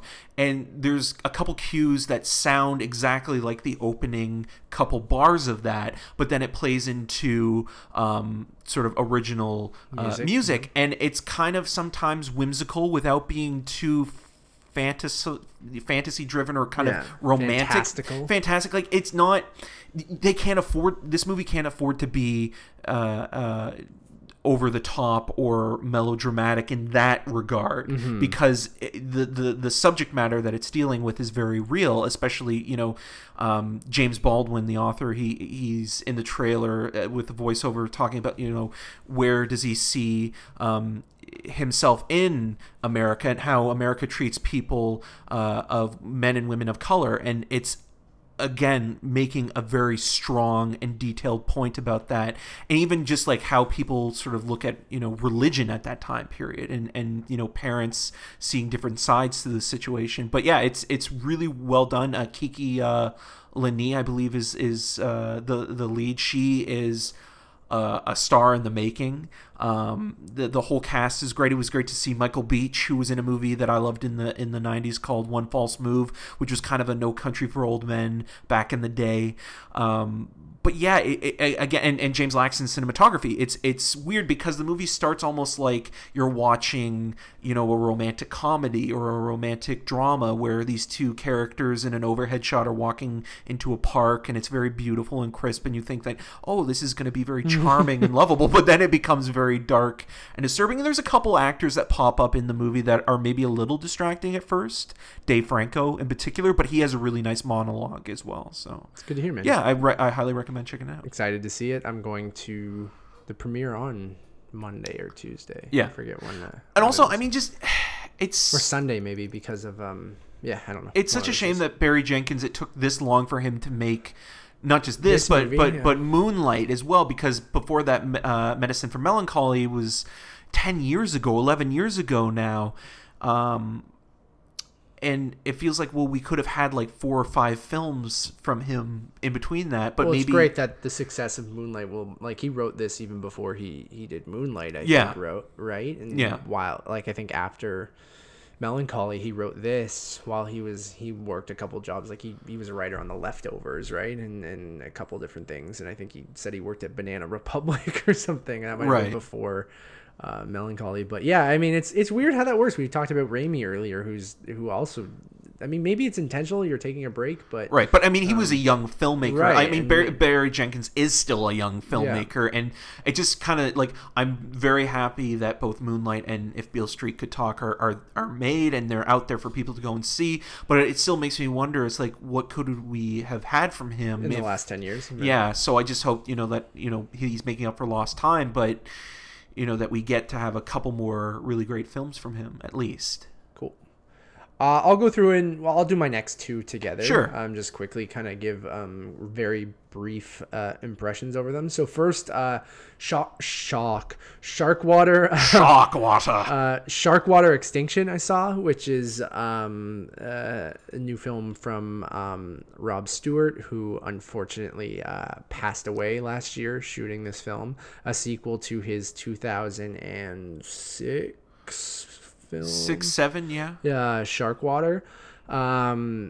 Continuing his journey and his kind of exploration into the extinction of sharks and the illegal hunting and poaching of them and selling of their fins and their carcasses for food and different things like that. So an interesting film, because obviously going into it that it was completed after his passing and obviously in memory of him, but it's hard to kind of step back and view the film that way. And while it does a decent job at kind of continuing what he started in that first film, it does sort of feel like a morbid countdown to his passing or his demise. Like, right. There's a lot of foreshadowing. Yeah, there's some foreshadowing and some voiceover that they use with him talking about death and how he believes he's going to pass or how he's never going to die or things like that. And oh man, that doesn't sound great. Yeah, and it doesn't quite work, especially because this was put together afterwards and everyone watching it knows exactly what happened, or at least knows the fate of him. And I didn't love that stuff, and I felt like judging it as an actual movie, everything beforehand was okay, and like it's fairly. It kind of feels a bit repetitive in that, like, that he's kind of reiterating the points he made almost a decade ago or more than a decade ago, and that he's still just saying, well, this is still happening now, and see how it's evolved, or how all the changes that happened after the first film are kind of, people are still doing it illegally no matter what, like even if the government's implementing these kind of procedures to kind of stop it. But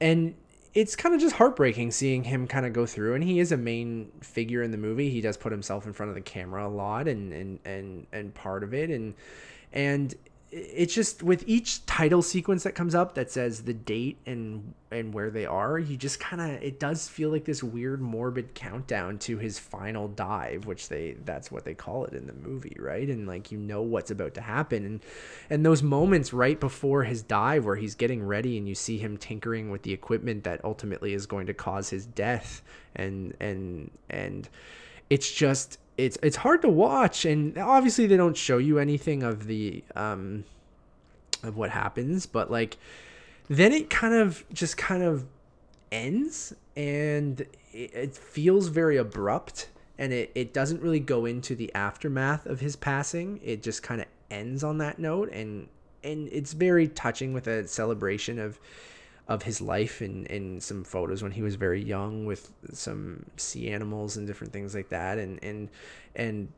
there's the end credit song is Somewhere Over the Rainbow, and it's just like it's pretty typical of what you would expect for like a in memoriam. Would you say it's manipulative then in that no way? I mean, it feels genuine, because obviously his parents were the ones who produced this and helped get it finished after his passing, and an editor worked with them and his foundation on doing it. So I feel like it's all pretty well intentioned. It's just that it doesn't quite completely like work for me. Like it's right. I do think it is a good tribute to him and what he was trying to do, and he seems like a genuine kind of guy who really cared about his cause.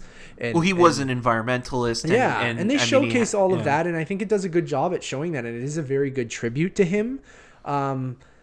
It's just it just feels abrupt and feels like a countdown to that one moment, and it's just that I don't, with the foreshadowing of his death with the voiceovers and stuff like that, I don't completely love. But does it feel, as the movie stands, does it feel like a complete work? No, and that's obviously it doesn't. Like they I'm assuming they worked off of his notes, and they used all the footage that he shot, probably the majority of it, because I'm sure there was still much more that he was going to do after that dive. Right. But it does feel like the movie's just starting to kind of get going, and then it abruptly ends because of what happened. And I almost would have liked them to kind of take the stance of, it's unfortunate of his passing, but he obviously cared about this cause more than anything, so let's continue what this movie was supposed to be about instead of making it about his death. Right? And the movie ends up becoming about his death, and while everything preceding it is about his cause, it just ends on that, and then that's all you can remember, really. Right. Instead of preserving our oceans and wildlife and that is near extinction. And that message is heavy throughout, and it's heavy at the ending, but I just feel like because of with ending on that note, instead of kind of maybe with the aftermath and how the people around him were continuing his kind of quest, that like that might have been a better way to kind of honor him, in my opinion, rather than just kind of like have someone actually finish the film instead of just put together the film from the footage he did and end it on his passing. Like these aren't spoilers. It's a documentary. You know what happened. So me telling you that's where it ends isn't really, you can't really spoil true life, or like, I don't know.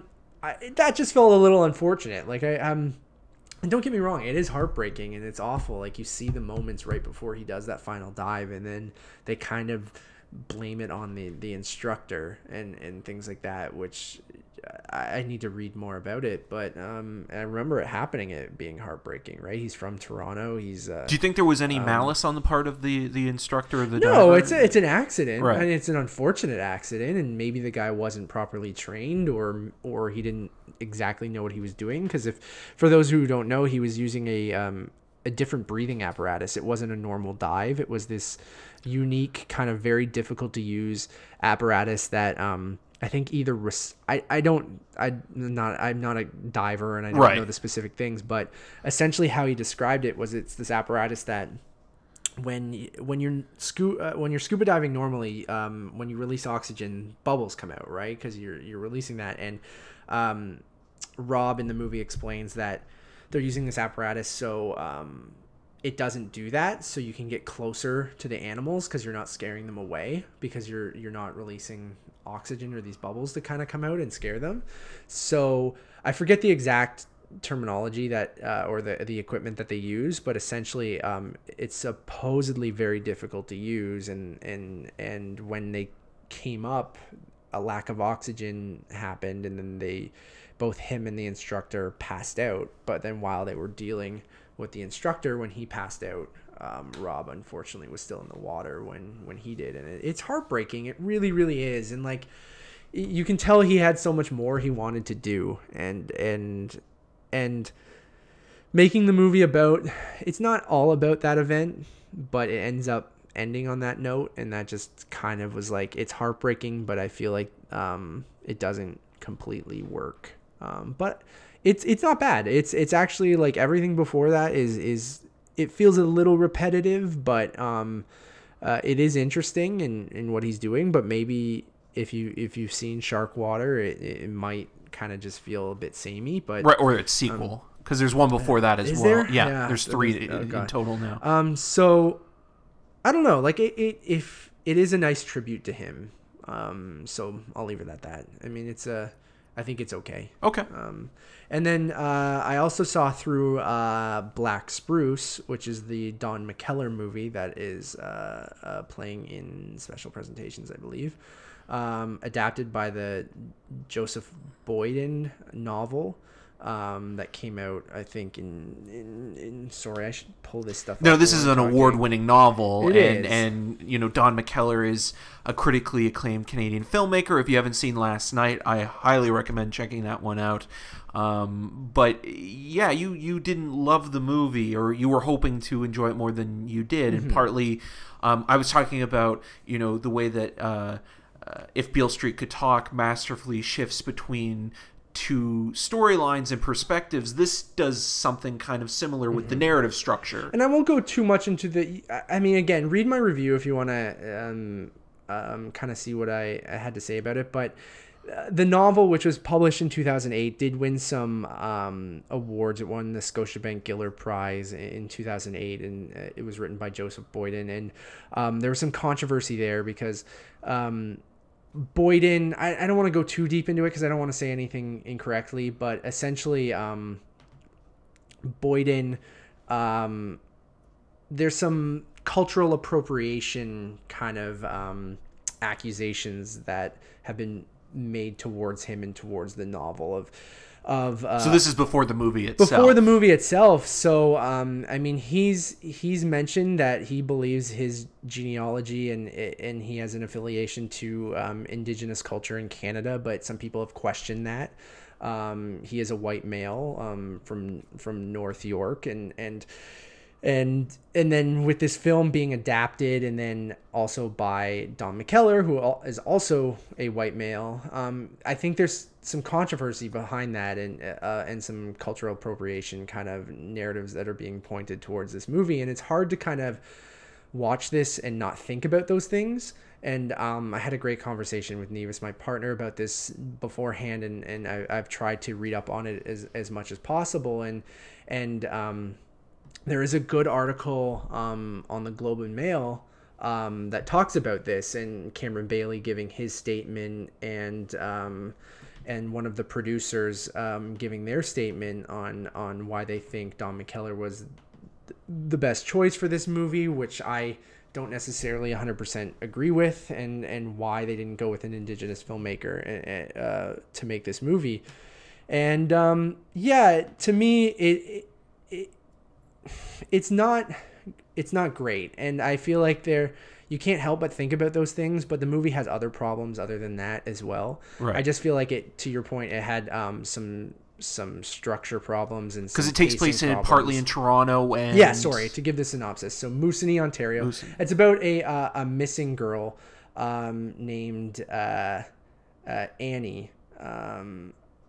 No, her sister Suzanne goes missing in Toronto. She's a fashion model. She leaves Moosonee and goes to Toronto and goes missing. Okay. And then the movie takes place from two perspectives.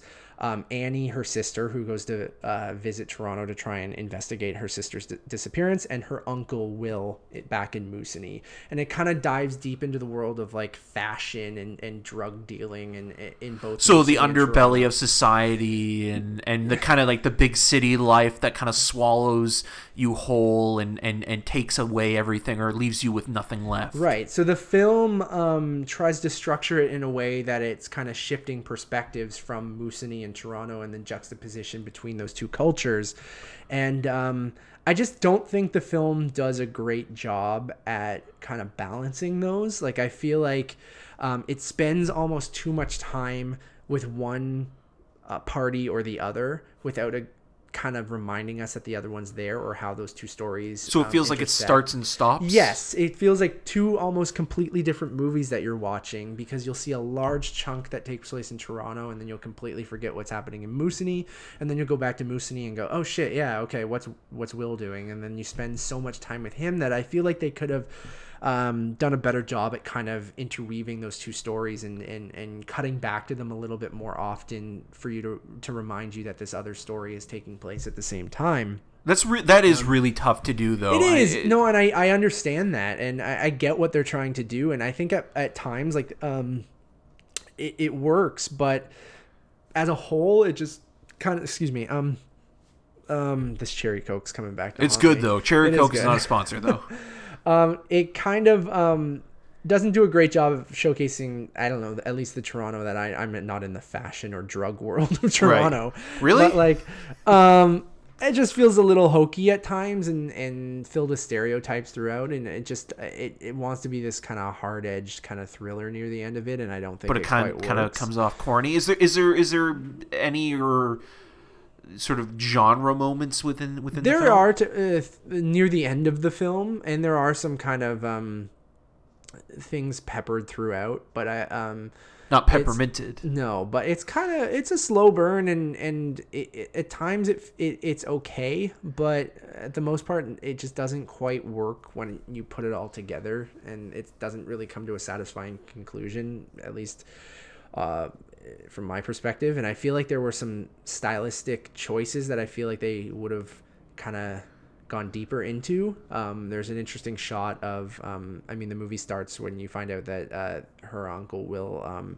is in a coma. Like the movie opens with him getting basically his ass whooped, and you don't know who is doing it. And then there's this interesting shot that's in the trailers as well that is him lying in his hospital bed in the middle of a forest, and kind of pans upward and shows him there. And I really liked that, and they really don't really go back. That's the only time they kind of utilize some. So it kind of has a surreal quality to it. And it doesn't really kind of go deeper into that. And I think the cast is actually pretty decent, but they're just not given right. Graham Greene's in it, right? Yep, and it's got a really, really kind of solid cast. I just feel like the way that it's portrayed on screen just doesn't quite work, and I just feel like because of all the kind of choices that McKellar makes and the way the movie's structured and kind of some of I don't blame the performances. I just feel like some of the dialogue isn't written very well, and I just feel like, again, it goes back to maybe there was a better choice who could have handled this subject matter a little bit better. And I mean, referencing that Globe and Mail article again, one of the producers, Tina Keeper, she mentioned that it's not so much cultural appropriation, but more so collaboration, right? And that they did think Don McKellar was the best choice for this film. And it's interesting because I don't know, like, this is just me guessing, but I have a feeling that they probably tried to get an Indigenous filmmaker to make this movie, and I almost, this is just me kind of guessing, speculating that I bet you they just didn't they wanted nothing to do with it. I'm assuming, based on kind of what I've read about how people perceive Joseph Boyden's novel and things like that, and then it just goes, okay, then why did it get made? Yeah, exactly. So I mean, if the book was successful but controversial, then Cameron makes a good point in the Globe and Mail article as well, of being like, well, it does showcase great Indigenous actors that you don't always get to see on screen, right? And I don't disagree with that, and I think they're all showcased fairly well and do a good job in the movie. I just don't think what's around them is very good. And then, or are there Indigenous filmmakers and Indigenous stories that we should be telling? It's good that you mentioned it. I just want to quickly mention this because I think that this is a great moment too. Jeff Barnaby, a couple years ago, directed a movie called Rhymes for Young Ghouls, which is about a group of kids who had to deal with the horrors of boarding school and again, being culturally treated to losing their heritage and their culture through barbaric and brutal means of torture. And that movie came out again a few years ago now, but to me, like, I feel like Jeff Barnaby was a guy who understood how to infuse genre with historical context really beautifully, and I think he's making a movie right now, so I really hope that, you know, more people check out that film.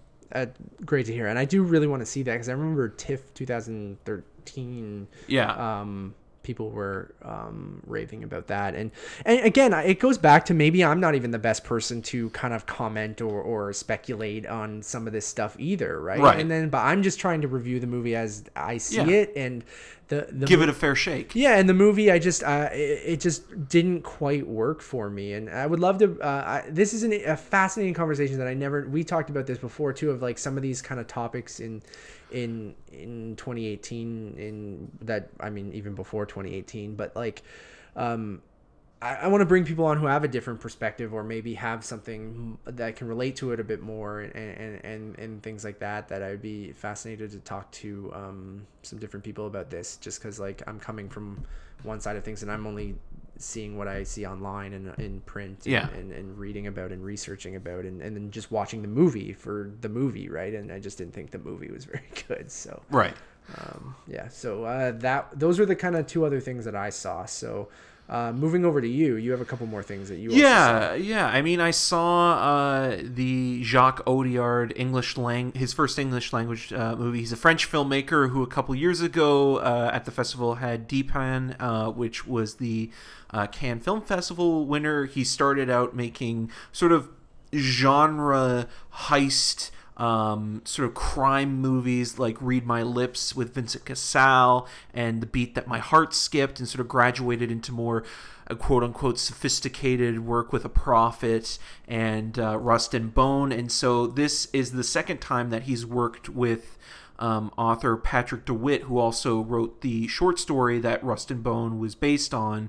John C. Reilly is a producer on this movie. He was the one that kind of came to him with it, and it's a story about two brothers, brothers by blood, sisters by name, played by Reilly and Joaquin Phoenix, and they kind of play good old boys. They're bounty hunters that are sent on a mission to go and kill Riz Ahmed's character, who's a chemist that's found a way to find gold using a chemical solution, and it's sort of them on the Oregon Trail heading south and waiting for confirmation from Jake Gyllenhaal's character, who is kind of like the go-between man.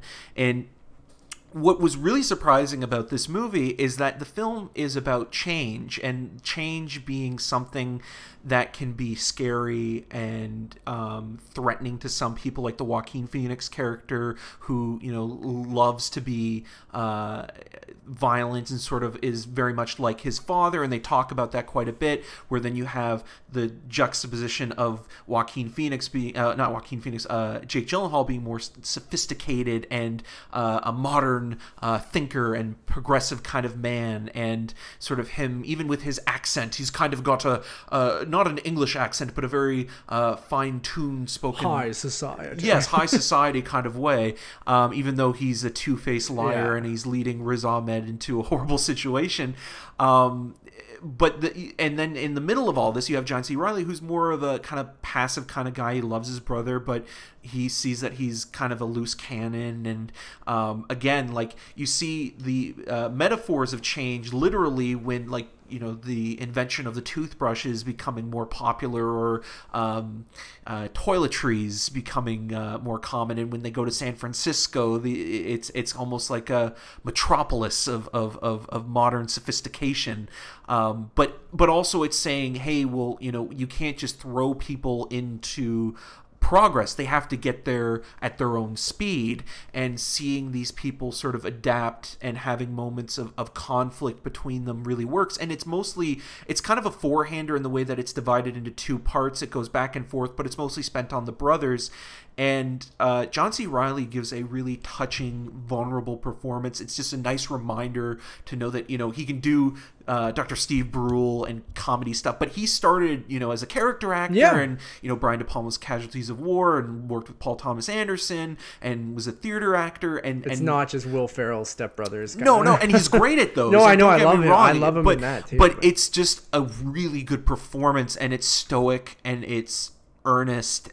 And you need that to kind of be the bridge and the guy who's going to sort of get you out of the bad situations and be the responsible one. And he really, really shines in this movie. And if you see it just for that, it's amazing. The lighting is beautiful, although I think that they should have shot this on film, because there's no hiding the digital kind of look to the movie. But it's more coherent than Rust and Bone, which felt like there was 2 or 3 movies in one, where this is literally a straightforward line. And I think it really works. I don't think it's going to be everybody's cup of tea, but I also really love films, American movies, from the point of view of European filmmakers, because again, you're getting a different kind of perspective of the Old West. It's not necessarily your traditional John Wayne, Clint Eastwood Western. You know, it's kind of got a kind of quirky, melancholy sense about it.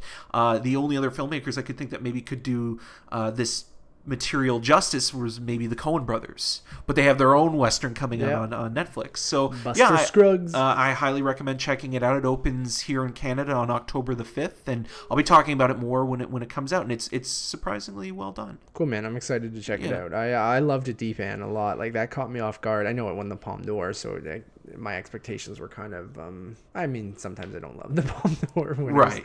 But I love D-Fan, so I'm kind of excited to check this out. And it seems like a trend not a huge trend, but I mean, Claire Denis always also has her English language debut at the festival this year too. Right. So it's interesting seeing some of these kind of filmmakers come in and make an English language film, and seeing how that translates. Yeah, and I also have to say, I hope that Jake Gyllenhaal and Riz Ahmed continue their collaborations together, because after Nightcrawler and this, they've got something that, like a chemistry, a really strong chemistry as a duo, but also there's just again, like, there's a humane kind of quality to, you know, their expanding complex relationship with one another in that movie that is really wonderful to behold. Cool. Yeah. And then lastly, you also saw... Yes, I just saw this, so pardon me, because it's still kind of... I'm still processing, but I saw Karen Kusama's Destroyer, or as I was joking, Destroya, starring Nicole Kidman as an LA cop, or LA detective, a grizzled LA detective. You've probably seen that photo that's been posted on Twitter everywhere, where she's, you know, covered in makeup and prosthetics, and she looks transformative, and she's gone through a lot. Well, the storyline is that she plays this detective that has gone through a really horrible case 15 years prior, which was a heist situation. She was going deep undercover, infiltrating a cult who's led by Toby Kebbell. Okay. Who looks like David Copperfield circa 1986. He's got a really bad wig in the flashback sequences, because those sequences that are interspersed throughout the movie take place in Palm Springs. And you kind of see like what made her sort of more bitter and angry and an anti-hero, if you will. And while there are moments in this movie I admired, I think I really like the score out of anything the most. It kind of feels like a horror movie score. Like you could take that score and put it in Hereditary and it would work. Okay. From Theodore Shapiro. But the film kind of plays in cliches. A lot of the characters are one note. A lot of the performances are underdeveloped, or they're not given enough time. There's a lot of really wonderful people in it. There's another Toby in the movie, Toby Huss, who pops up briefly, who's great. But I'd say the scene stealer in this film is Bradley Whitford, who is just...